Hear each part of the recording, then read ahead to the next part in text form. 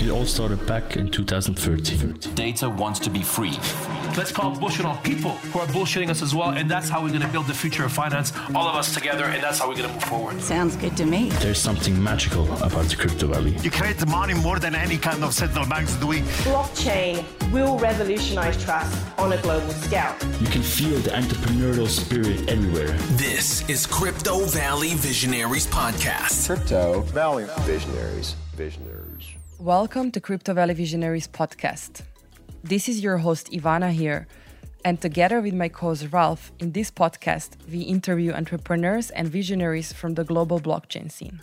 Together, we explore how blockchain technology is changing the world, and we discuss different stories from their entrepreneurial journey. Today, we get to sit down with Mona Elisa. Mona entered the trading floor in Goldman Sachs when she was 18.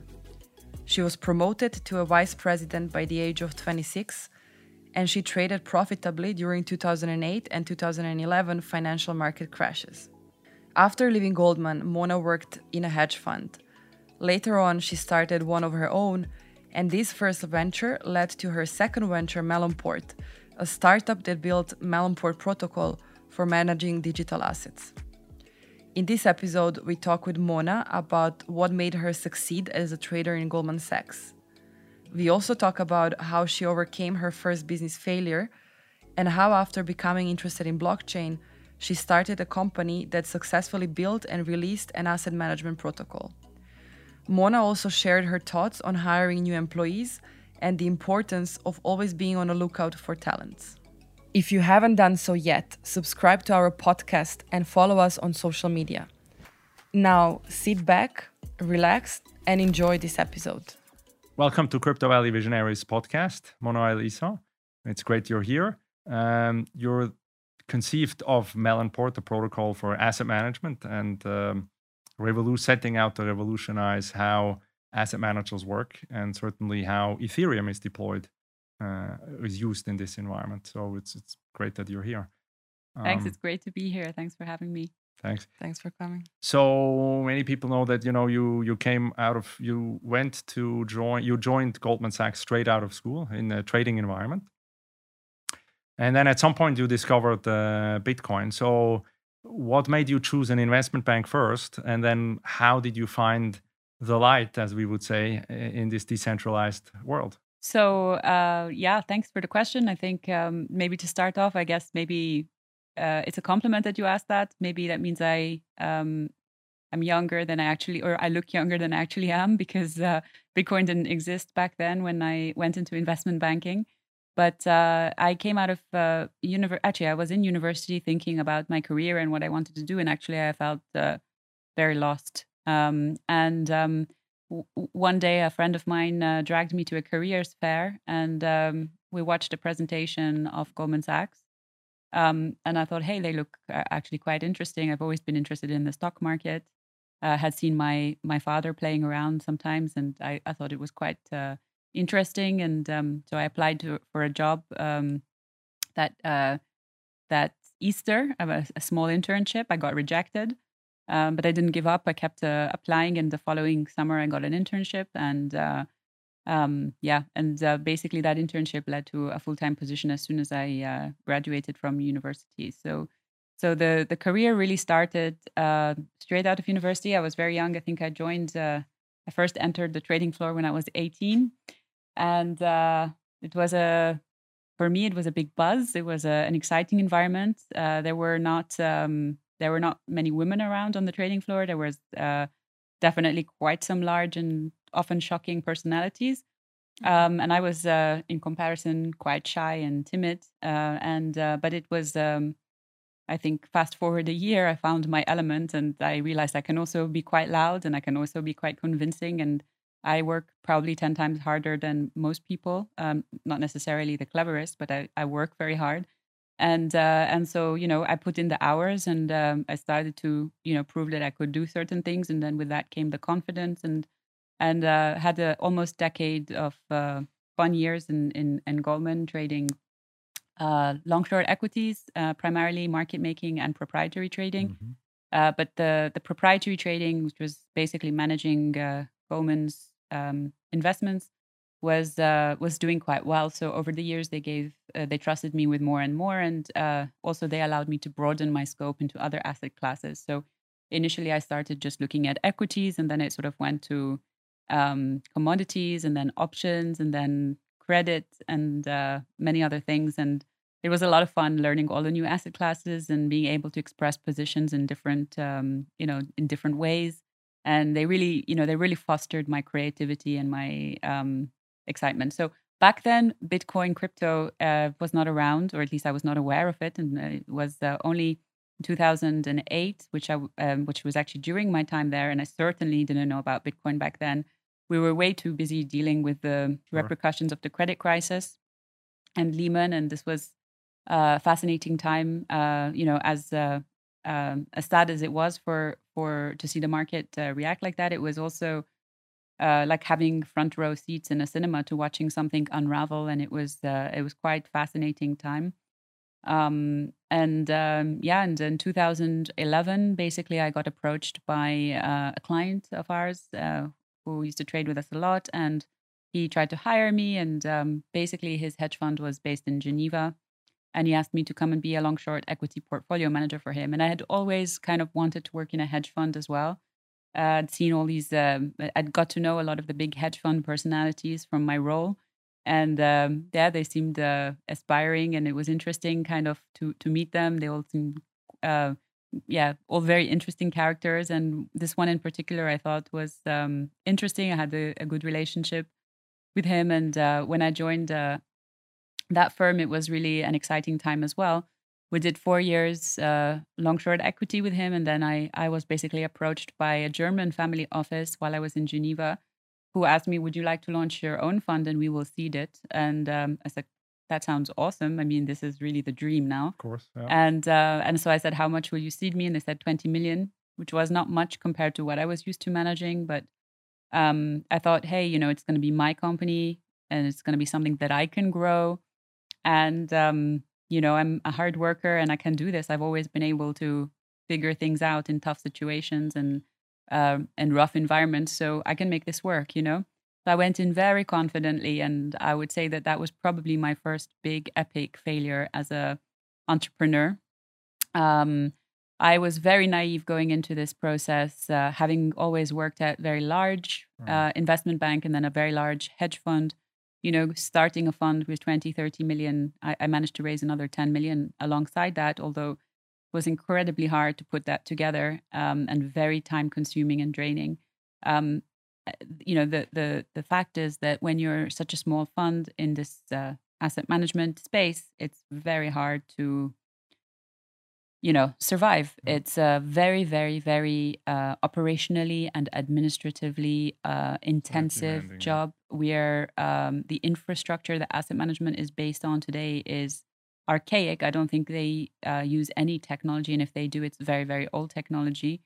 And the time and energy it was taking for me to just make these processes work and book trades and report trades and reconcile and manage P&L and take fund administrator calls, etc., was extremely draining. After a year, I decided that this wasn't sustainable. I had been working 18-hour days, several days a week, including weekends, and I just reached a rock bottom, and I said, I can't do this anymore. This is really, it's not fair to my investors. It's not fair to me. So I returned the capital to my investors. I explained to them the situation, and I was really, really down after that. I had never really failed at anything in my life before. I think also here in Europe, we don't take failure very well, just as a kind of, from a kind of psychological point of view. I later found out that in the US, failing is celebrated. But we certainly didn't, I certainly didn't feel that way when that happened. I felt very down, and I felt I needed to take a year off and recharge my batteries. I didn't want to go back in my career, so I didn't want to go back to an investment bank. I didn't want to go back to a large hedge fund. I felt like I had already done that. Actually, the one thing I had really wanted to do, I couldn't do, and I was just amazed by, I was amazed by that. I had the perfect CV, if you like, for launching a fund, or maybe not perfect, but I would say very strong. I should have been a very strong candidate to launch a fund. So I took a year out. I did a month to recharge my batteries in a yoga and meditation retreat. Then I did the whole, got on a plane to Brazil, and I, started surfing out there and learned how to surf. And one day I was sitting on a beach and reading an article about Bitcoin, which my brother had mentioned to me a couple of years before. And my brother, he's a very smart guy. He works at Google, and he had asked me 2 years prior, "What do you think of Bitcoin?" over dinner, and I said, "I don't know what it is." And he's not a big fan of bankers, so he started ranting about, "You bankers, you think you're so smart, and you don't even know what Bitcoin is. You're pathetic," and all of these kind of things. And to be honest, I had been too busy to follow up on it, but it had always kind of sat at the back of my mind. So I read a couple of articles about it, and then it led me to. I was completely fascinated. It blew my mind. I, of course, read the white paper. Then it led me to Ethereum. And then, basically the next few days were consumed with just reading on the subject. And then I discovered Crypto Valley, which is where we're sitting right now. And I thought, wow, what is the chance of that? The Crypto Valley is at my doorstep because I lived in Zurich at the time. This is kind of where I launched my fund from.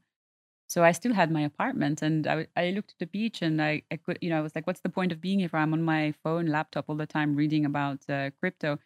And I said, okay, my 2 months into my year off, I took a plane back to Switzerland, and I just immersed myself here in the Valley. So very early days. And so that's basically long story on how I stumbled into crypto. That's great. Right.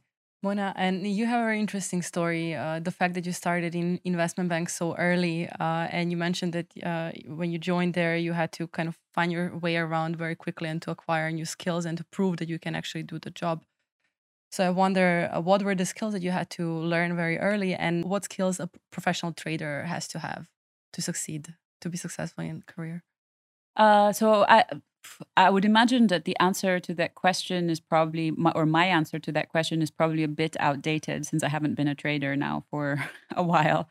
And being a good trader, what is being a good trader? I think it changes with the times as well. So when I first joined, one of the things that really set me aside, I think, from the other traders on the floor in general, were that I was kind of thoughtful, curiosity. I wasn't just interested in the trading, but I was really curious about the underlying asset behind it. And so I used to immerse myself into the research reports, which, to be honest with you, wasn't our job. But I used to say, I want to understand what it is that I'm trading. I used to really dig deep, ask questions. I used to go up to the research floor and find out, okay, so I'm making markets in mining stocks. Tell me about this mining stock. How many mines does it have? Where are they based? How many reserves do they have left? And then I used to go to the volatility desk, and I used to say to the derivatives traders, "Tell me, what's the vol like on this stock? What information can you give me that will be useful to trading cash equities from your volatility perspective?" And then I would go to the credit traders on the first floor and ask similar questions. And at the beginning, it was really just it was really just the curiosity and the interest and the passion for what I was doing, and so that gave me an edge, which I think previously people thought, and it kind of, and to be honest, it wasn't me that set that trend. It was my mentor. I think there was only one other kind of youngish trader on the floor at the time who ended up becoming my mentor and was my mentor for a long time. And he kind of set that trend. And because he was my mentor, I was fortunate enough to follow in his footsteps and kind of adopt his style, or I kind of customize it to my own personality a bit, but I sort of followed the pattern a bit, and that really gave me an edge, because after that point, when salespeople used to come to my desk and say, what do you think of BHP Billiton? I used to say, well, I think it's a buy because of X, Y, Z, blah, blah, blah, blah, blah. And by the way, also volatility is really attractive. And so you could play it by a call option, and you could sell this to fund it. And so I used to give them really great trade ideas, and then they would look smart in front of their clients. And then their clients would ask them more questions, which they couldn't always answer. And so they would come to me, and then they would say, actually, are you free for dinner? Tomorrow I'm going out with the client. And so basically I sort of played this hybrid role where I was a trader, but also I was going out with clients almost daily. And as a result, they were so grateful for the trade ideas or the insight I was giving them that they were just throwing tons of orders towards us, and we were just having number one. When I joined, we had number 13 market share in my sector when I took that sector over, and they gave it to me actually because it was low. No one else wanted it. And so I said, I'm going to make something out of this. The only woman on the floor, probably one of the two women. Right? They were just like, "I'll give it to her." Yeah. And I was very lucky. I mean, part of it was luck, because it actually recognized like this sector is very undervalued, and I started making a lot of noise about it, and I was right. And it was mining and commodity stocks at the time, and China boom started in 2004, and that whole very bullish global macro. And because of that, I was, suddenly the least attractive stock. By the way, reminds me of having flashbacks of crypto recently. But it was a really great mentorship. It was I have to say very hard work and initiative from my side, and I also think that being also a bit of luck is always helpful.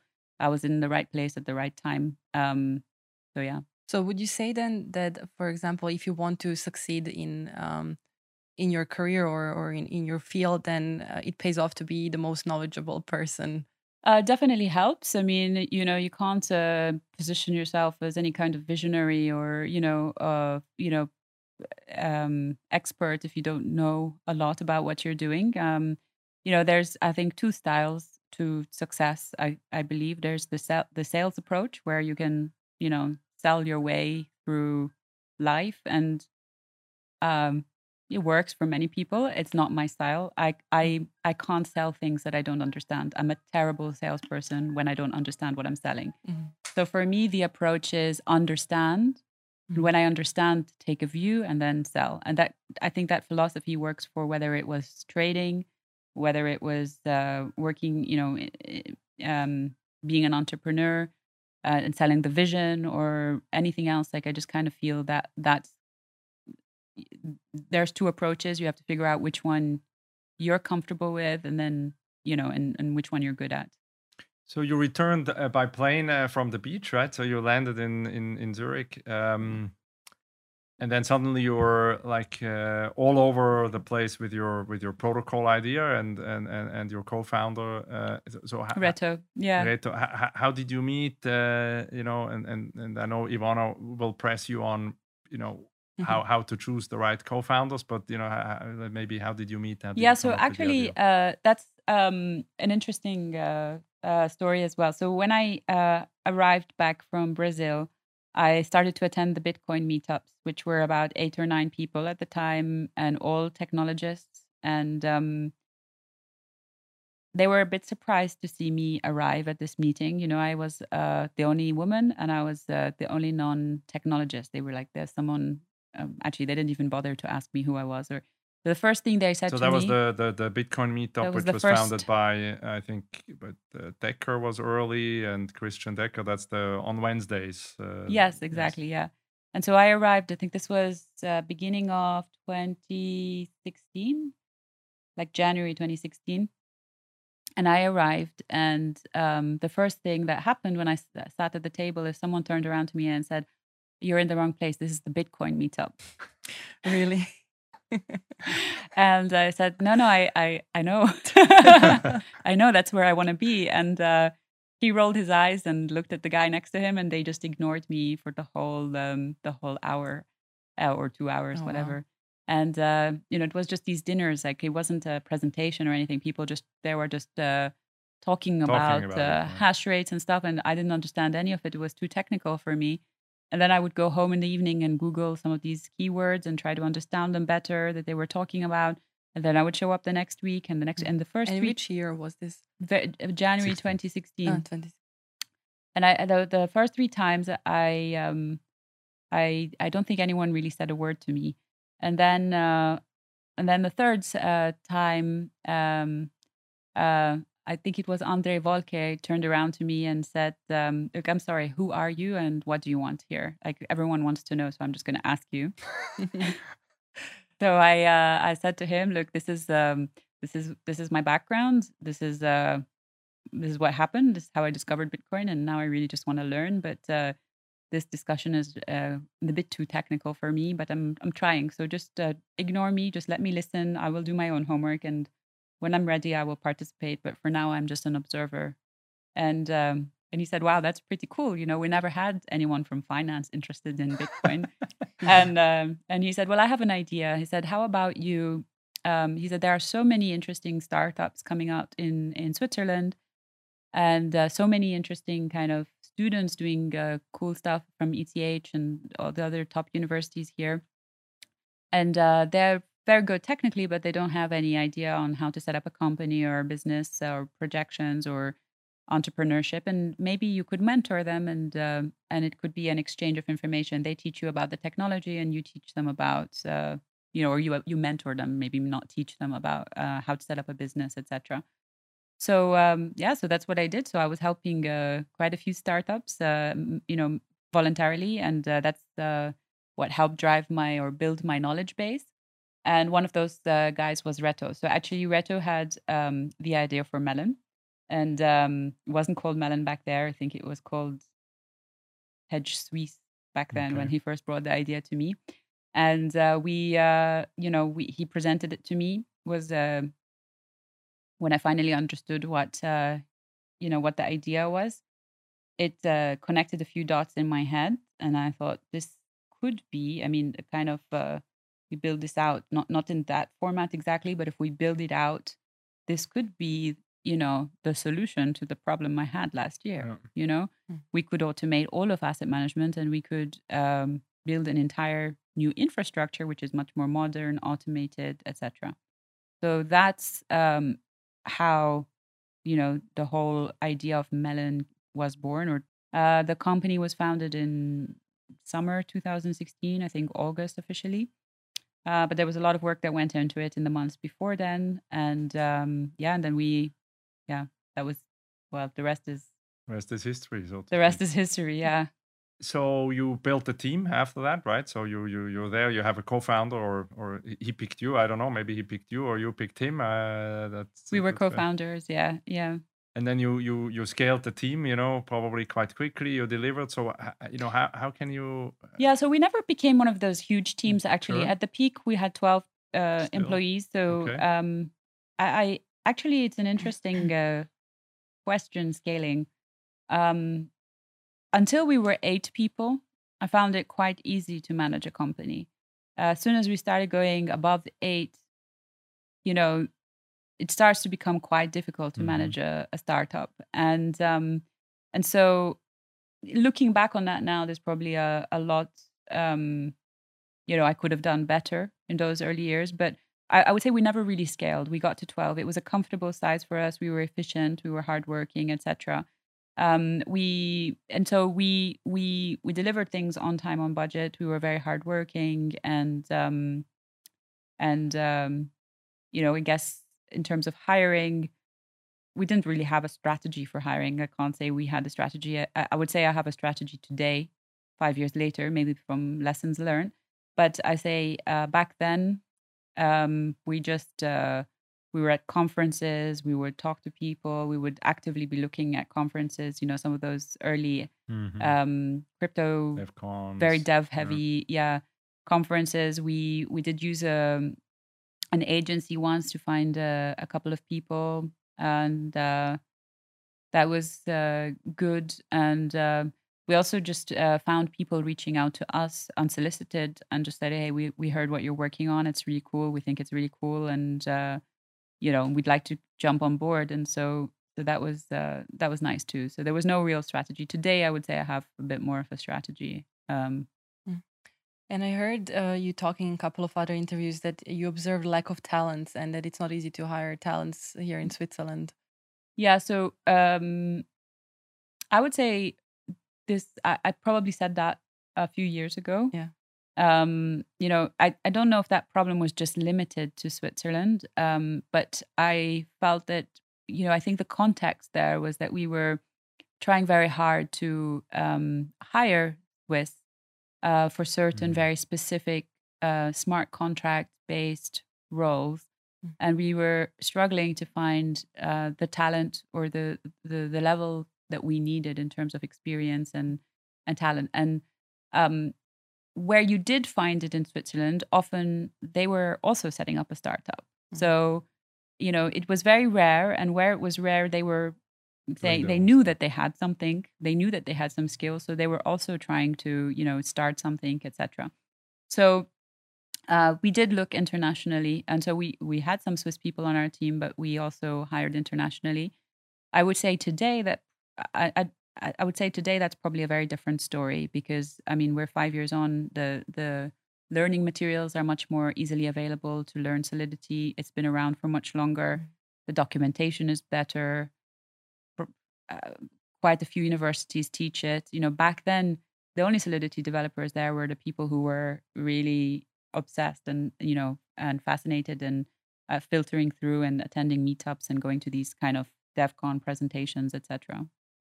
And what are the lessons about hiring? Because you mentioned that now you kind of have a criteria, or are you not criteria, but that now you kind of have a strategy how you're hiring people? Yeah, well, so I don't think you can ever have a strategy per se. But what I have now, and this is quite recent actually, is before I used to say, well, when we need to hire, we'll do an interview. We'll start interviewing for people and we'll put out a job advert. And now I'm thinking much bigger. I think we should always constantly be interviewing people. We should always be scoping out talent. We should always be knowing what else is out there so that we can also compare it to what we have internally, and really understand the hiring market. And what that means is that you can, when you hit an inflection point or when you need to scale quickly, it's not like you're starting from square zero and you have to go out and start hiring, but that you actually have a few candidates you can call immediately and say, you know what the startup world is like. In March, everyone was firing. In June, now everyone's hiring again, right? So because of March because of COVID, and June because there just seems to be a crypto boom back. So it's just a fact. It's entrepreneurs have to take tough decisions sometimes, and they have to preserve capital where necessary, and then they sometimes have to scale quickly. And so being more self-aware about that, and having been caught off guard a couple of times where we needed to hire and we just didn't have people up our sleeve, or has my strategy, I guess, is now to be constantly interviewing people. And that philosophy there is also, even if you don't have a hiring position or a role available for someone, if you find someone truly exceptional, you can always figure out how to make space for that person. So, and what are some of the skills that you are looking for when you're hiring? So what are the skills that you kind of think are important for your company, but also for you personally? So I think, so apart from the technical excellence, which I assume is we take for granted here, that I think everybody would want that. It's a passion about what we're doing, a curiosity about what we're doing, showing some awareness and knowledge of what's happening in the space and why Melon is, exciting or interesting. I look for teamwork. I look for strong communication. I think we went down the route of having people, very strong developers maybe, but can't communicate, and definitely not going down that route again. But also, people who are driven, motivated, want to succeed, and will do whatever it takes. Startup mentality. Things that we're not looking for is any kind of precious attitude. Anyone who says, I come, but I don't write tests, or I don't do admin, we're not interested in. Like, this is startup world. Everyone from me to the every single person on the team does things they don't like to do. Full stop. From the CEO, founder to the assistant. So I think we just have to accept that startup world is not corporate world. To your question before, what are the differences? At Goldman, I had an assistant, I had an intern getting me coffees 3 times a day, I had whatever. In this world, I'm doing everything I can, unless, and depending on the environment. In a startup, you're doing everything yourself. So, and how does it feel to do everything by yourself? Because I also come from corporate background, so I know exactly what you're talking about. And if you work in a bank, you have teams for everything. And here, as you mentioned, in a startup, you have to do everything by yourself. And then often you have to do certain tasks that you maybe don't really like to do. And then how do you keep yourself motivated? And what's your mindset? Yeah, so it's just a part of the job. Like, for me,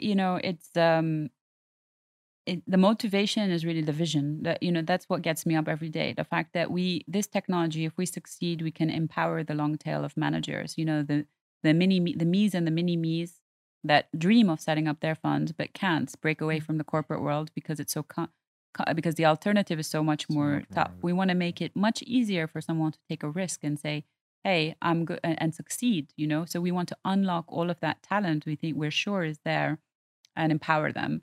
And so for me, I mean, when I think about 2015 and how much I suffered in terms of energy drain, in terms of mental state, in terms of exhaustion, not because I'm not a strong person or not because I'm not a healthy person. I do my sports, my yoga, everything, but really just because, the system, the infrastructure is not set up to handle small to medium-sized managers. And I was trying so hard to make this succeed that I ended up basically burning myself out.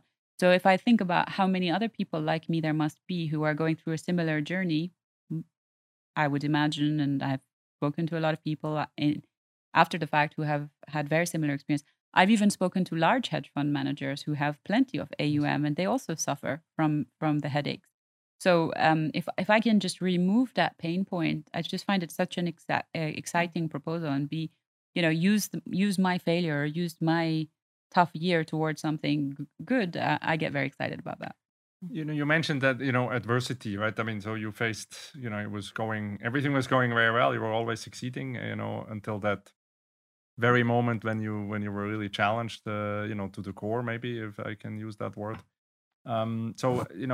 But you have since founded at least one more company, maybe more we don't know of. But so how is it to actually overcome this? What would you advise startup founders that have had a day of reckoning, and then they have to pick themselves up and start again? How did you overcome this adversity? I think so. I think first of all, I'm not in any way advocating giving up early or giving up quickly. I think that it's always stamina is one of the best qualities an entrepreneur can have. But I think that at some point, not everyone is lucky. And in that case, I wasn't lucky that time. So maybe I had the hard work, and I had the the hardworking personality. I did my research, and there was no luck, right? Which maybe had also helped fuel me in the past. There was also a very, very heavy infrastructure, which made it almost impossible. And so sometimes things don't work out, and just being okay with that and accepting it. Sometimes when you're an entrepreneur, you can be bringing a product to market too early. For last year, when I was trying to raise money for my new company, everyone tells us you're too early. You're too early. Don't you worry, you're too early. Don't you worry, you're too early. I heard this so many times, And now DeFi is exploding. Okay, maybe we were too early then, but guess what? If you didn't invest back then, now you're investing at 30 times the valuation. So I guess being able to stick, I think being able to stick to your guns and your vision, if you're really confident about something, people will disagree with you all the time. And mostly investors will knock you down and say, this is not a good idea. And you will get so many, unless you're very lucky, you'll get so many rejections before you get a yes. And by the way, I'd just like to put it on the record, because it sounds like my path into Goldman was very easy. When I did my second round of, I told you I got rejected from the first internship. So when I went again for the second year internship, I applied this time to 26 different banks for internship. And before Goldman gave me an offer, 24 of them rejected me, like multiple offers. I had interviews, some of them rejected me straight out, etc. And then Deutsche Bank gave me just kind of when things looked really bad, I was like, I'm never going to get an internship. And I don't know why I was even so bothered that time. I just really, Deutsche Bank gave me an offer in an area which I wasn't actually that interested in. And then at the same time, Goldman said, okay, actually, we'd like to interview you again and again. So it's, banks which were much less well-known than Goldman rejected me before Goldman saw something there. And so, there's definitely a lesson in all my kind of achievements or failures. Like one of the consistent themes is I don't give up easily, right? So that's one thing. The second thing is I have really strong, when I have conviction, it's usually very strong conviction. And so if you tell me, no, I don't believe in your investment idea, go away, it's not for us, I'll probably be upset about it for a couple of hours. It hurts. It's a bit, I find fundraising a bit like dating. It's like a rejection in a way. You take it personally, etc. But my personality is, once I've observed it and come back from it, life goes on. You have your conviction, and you only need one person to believe in you and to back you. And so I think those kind of qualities are what has helped, in terms of the challenges, or the, kind of keeping me going. Just maybe knowing from experience that when you're persistent and, when you're persistent and you have conviction, high conviction, that things often, not always, come right. And if they don't come right, it's okay. Usually there's a lesson to learn from that failure. And in my case, it led me to Melon. In other people's cases, it will lead them to other important things in their life. And speaking about that, when you mentioned that you have strong conviction and that you are opinionated, then how did you get along with? Did you ever, as a woman, in a very masculine profession, did being opinionated ever get you in trouble with your colleagues? Yeah. Maybe when you disagreed with your superiors, yes, or it with your did. peers. Yeah. So just one small edit to what you said. So I don't always have high conviction. I said is when I do have high conviction, and I'm very happy to admit that in many cases I don't have high conviction. But when I've done my homework and I have high conviction, it's very hard to shut me up after that. So that's kind of my my thesis. Yes, did it get me into trouble?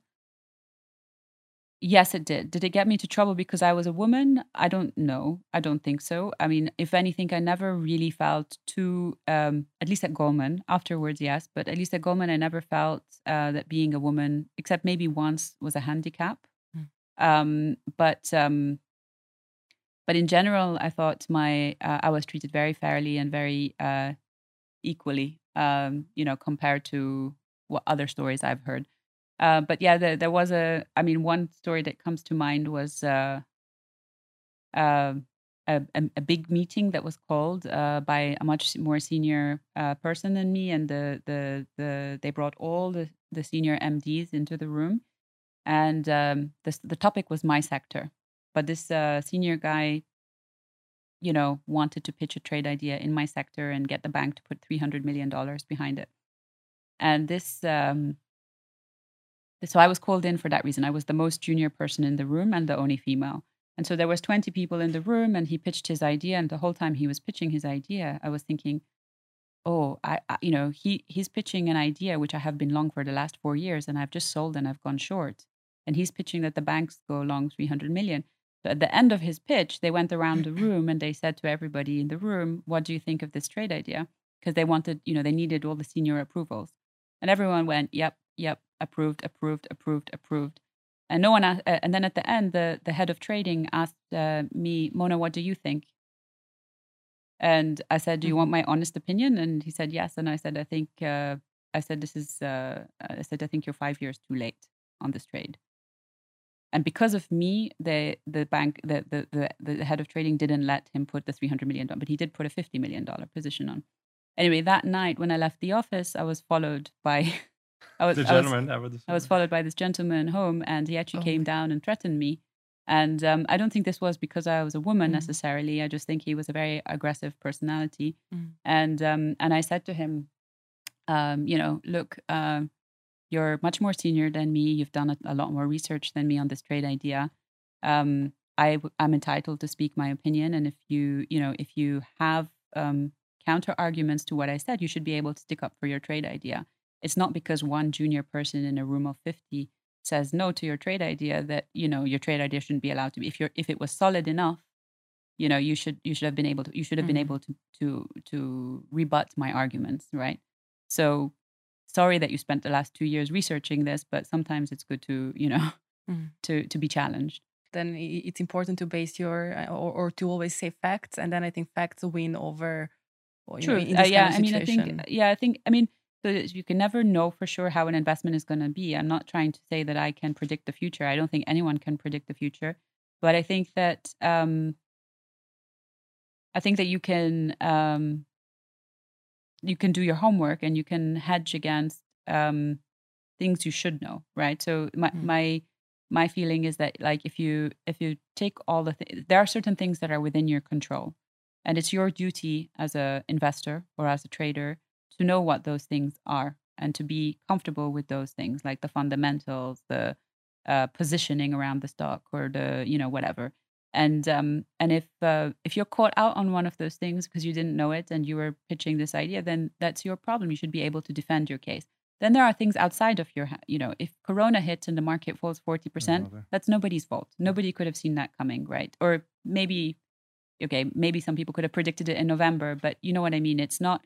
This is more of an overall macro risk that you couldn't have. But at the micro level, you should know your stuff. So that's kind of my. There's always things that are out of your hand, but you should minimize the errors in the stuff where you can control it. So picking up on the future, so at some point in the conception and the thinking about Melon, you needed to develop melonomics, which is a really cool word, by the way. Meaning, how can you use a token to interact in this environment, and what and anticipate a lot of aspects. So while we may not want to talk about the technical details, you had to conceive of something that very few people had any idea, or if anyone still has an idea, by the way, today, how these economic systems will work. It's not quite clear how it will develop. So how did it feel, doing that? At the time and still today. I mean, you're still in DeFi, right? Yeah, I loved the tokenomics work. Actually, I really, really enjoyed working. It was really challenging stuff because I felt tokenomics was still very new back then. But it was a lot of fun. I mean, the concept is actually quite simple.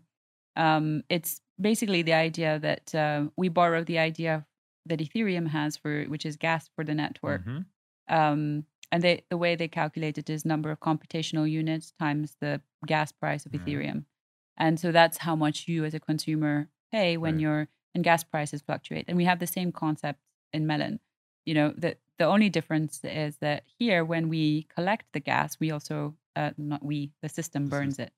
And so this creates a token sink. And so when you have a direct removal of supply, which is linked to usage, you then have a very interesting idea, which is that you can directly link the value of your token to the usage of the network. And I think that's what makes Melon very unique as a token. If we manage to win the game of asset management infrastructure, and we are now 5 years from now hosting multiple billions of dollars on the network, a MLN token will be worth a lot. And so because it's worth a lot, that means the pool of available capital, because on the other side of the tokenomics, Melonomics, is there's a fixed amount of inflation that's created, or a fixed amount of maximum inflation that can be created every year. And that's used to incentivize maintainers and developers of the network. Yeah. And so for as a reward. Exactly. And so for the network to have integrity, high security, high quality work, etc., it should have some value. Otherwise, people won't be incentivized to build on it. And so as the nice thing is, like, it's kind of a circular effect. If you develop good stuff for the protocol, more people will use it, and if more people use it, the value of the MLN goes up, etc., etc. And so it's a nice kind of circular effect. And it was a really fun piece of work to figure out. It was fun also researching all the other tokenomics models out there. I think we're still very happy with the model, but actually, just a side note to that, it's actually in discussion right now.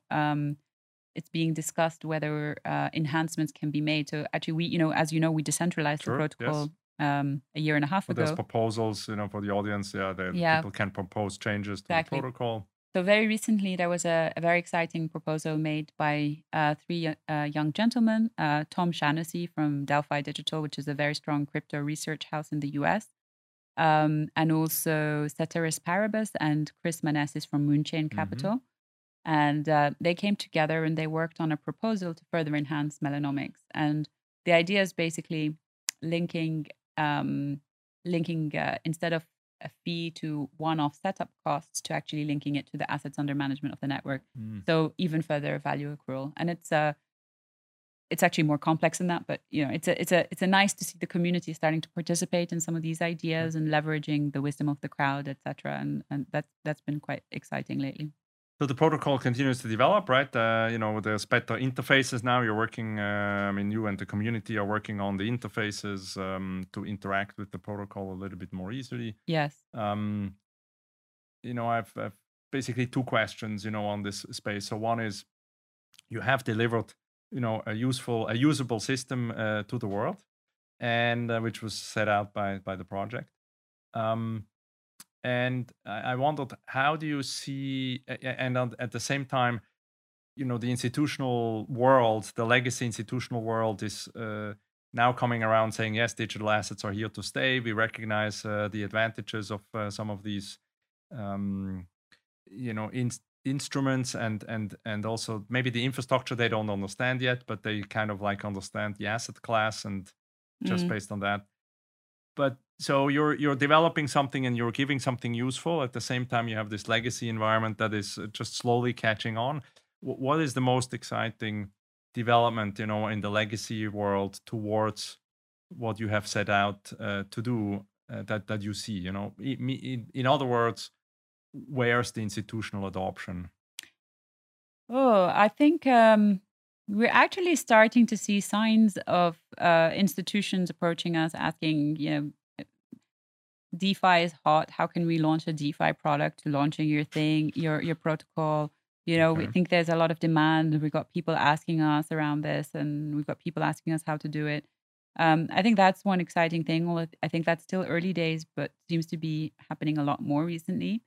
The second thing is, to be honest, it's just seeing talent move from traditional finance to crypto finance, and I think that's actually been really fun to watch.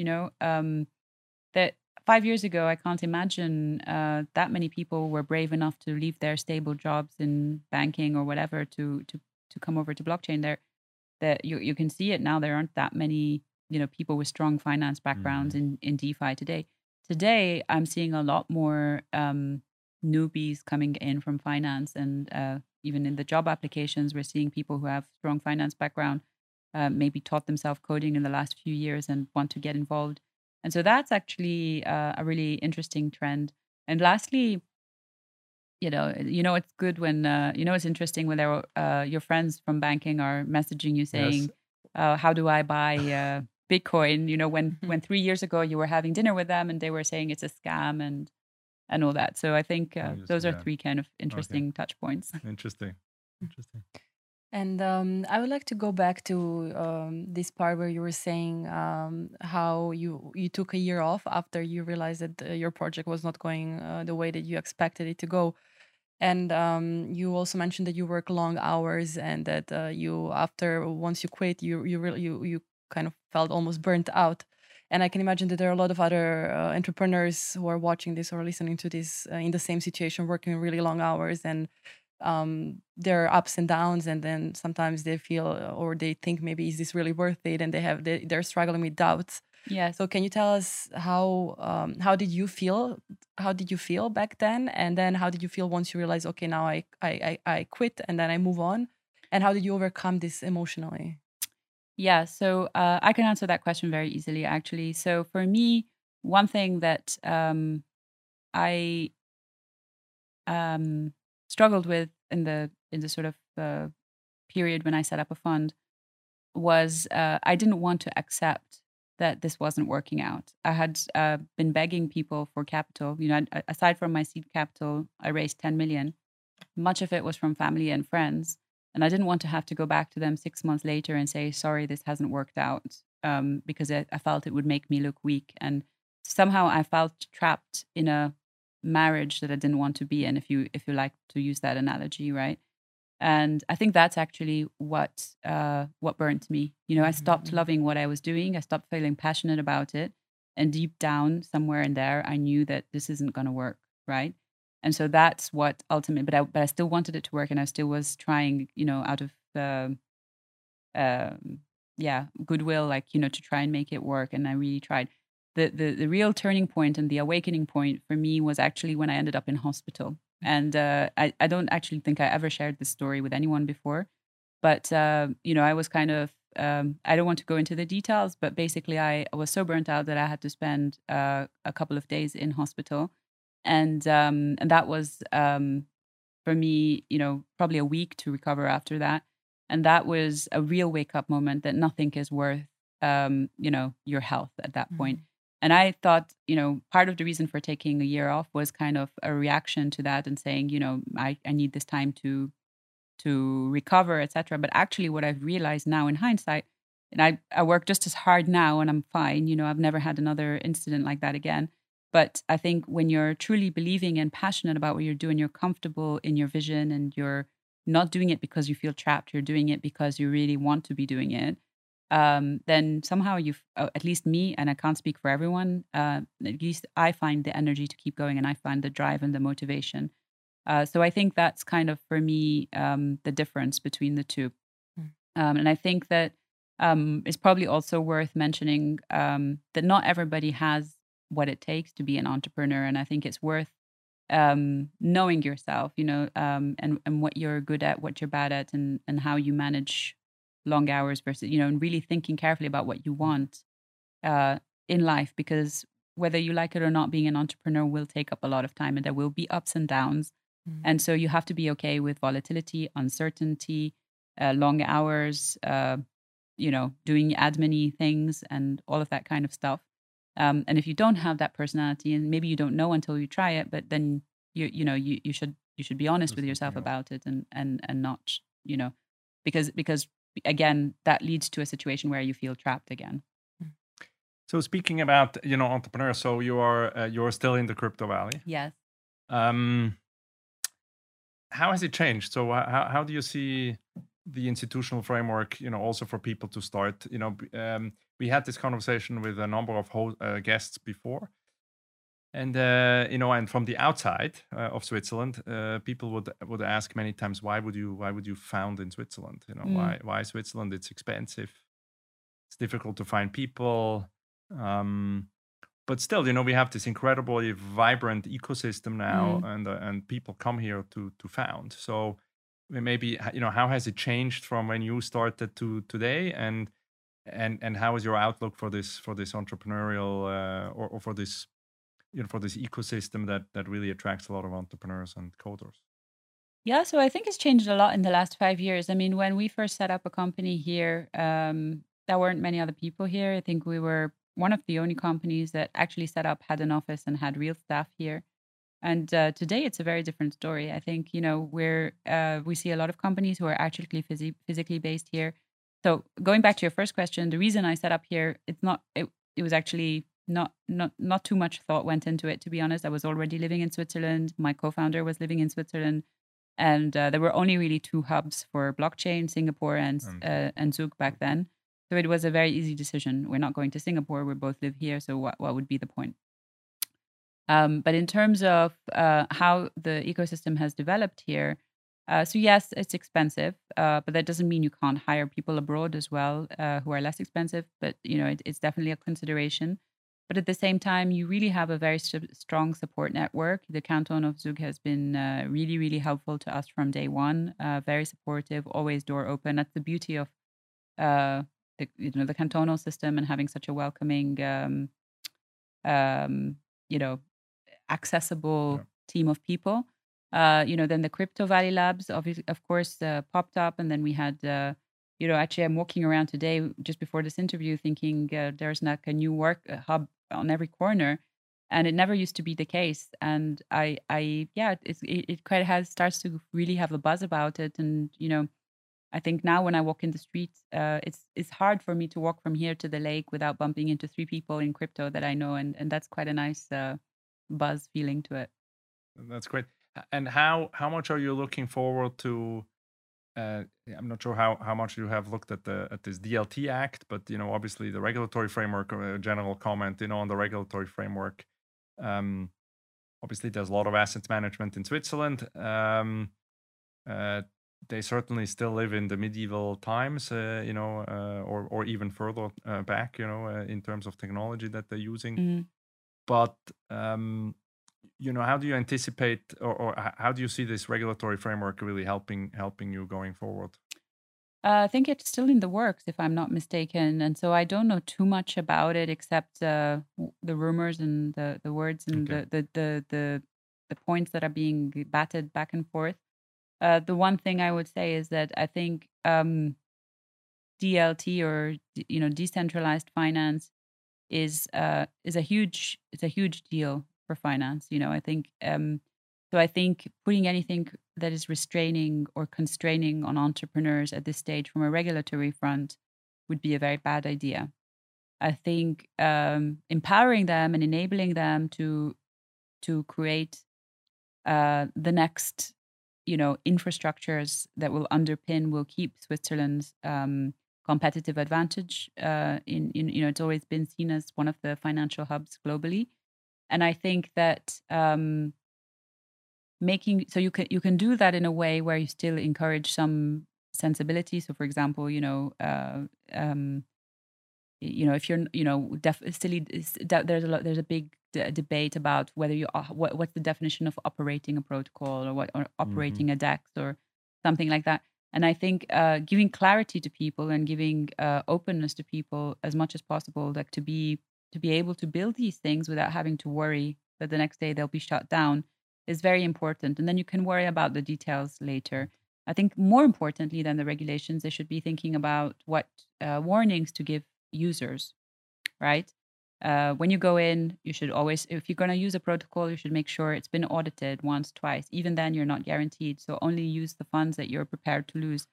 Do you have insurance? There are now lots of protocols offering insurance for DeFi. Yeah. Maybe you should consider getting insurance if you don't get insurance. And so I think it's more important to highlight what the users should be doing than to try and stopping the innovators, the builders. Cool.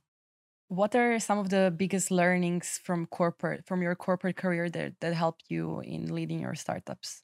I guess, Goldman was probably a good place to learn about stamina and long hours, early starts, etc.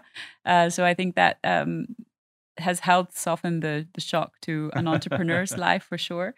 I think being empowered at such a young age by Goldman was a really big lesson, really allowing young, exceptional talent to flourish. And I think when I really think about that a lot when I'm hiring, it's okay, you really want to be hiring people who are better than you. And I can safely say that everyone on my team is much smarter than me. So I think I've done well on that front.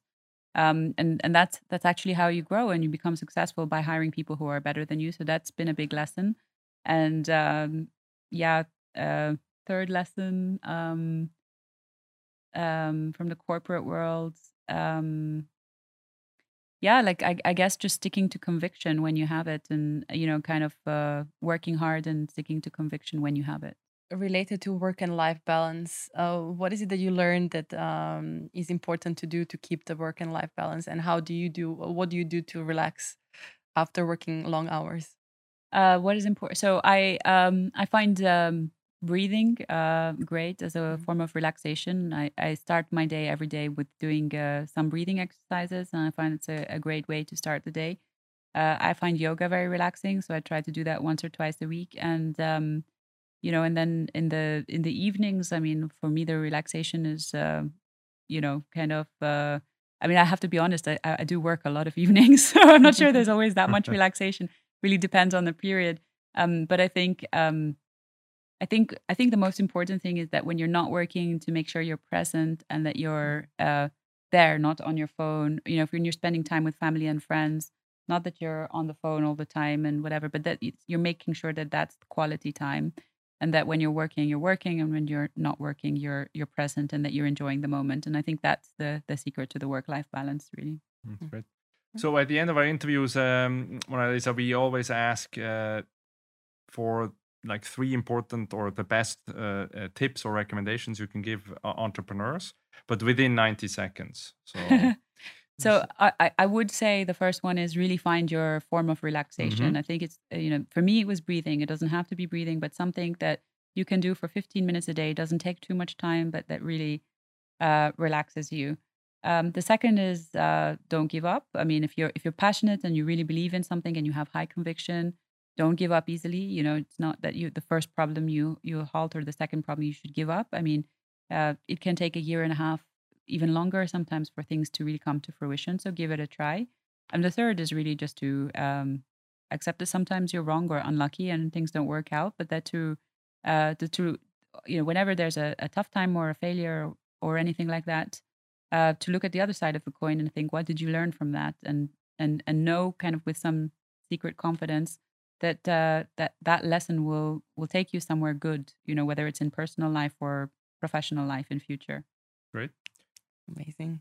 Well, thanks for coming. Thanks Ramona. a lot. Thanks for having me. It was a pleasure to be here. This was another episode of Crypto Valley Visionaries Podcast. Make sure to follow us when the mics are off on LinkedIn and Twitter at CV_labs, or visit our website at cvlabs.com.